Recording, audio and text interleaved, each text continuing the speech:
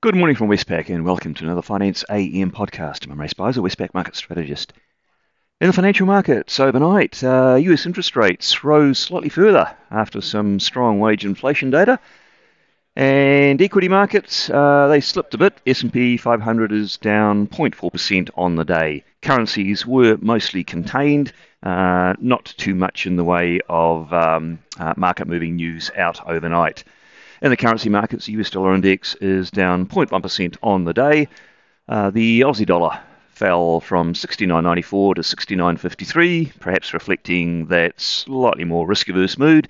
And the Kiwi dollar it ranged sideways between 62.70 and 63.03. So the Aussie Kiwi cross fell from 111.23 to 110.77. All of those fairly moderate moves. In the interest rates, we did see bigger movements. The US 2-year Treasury yield rose from 3.18 to 3.28%, with part of it, as I say, after that wage inflation report, while the 10-year yield rose from 2.74 to 2.81. And interestingly, the yield curve between 2-year and 10-year Treasuries flattened further, from minus 46 basis points to minus 49 basis points, i.e. Inverting further, to the lowest level since 1981, just pipping the previous low, which was in the year 2000. So that US yield curve now looking very, very flat or inverted on a historical basis.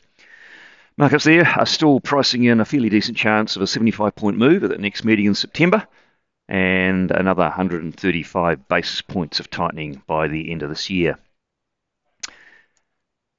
In the commodity markets, Brent crude oil fell 0.6% to $99. Copper rose 1.6%, gold's up 0.4%, and iron ore is down 1.4% to $108.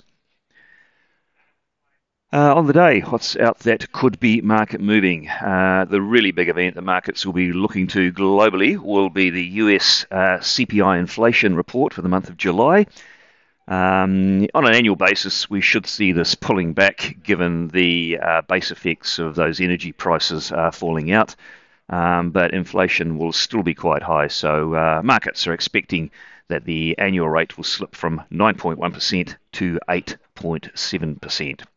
We also get a couple of Fed members, Evans and Kashkari, speaking. Well, that's it from me today. Thank you for listening. I'll be back again at the same time tomorrow morning.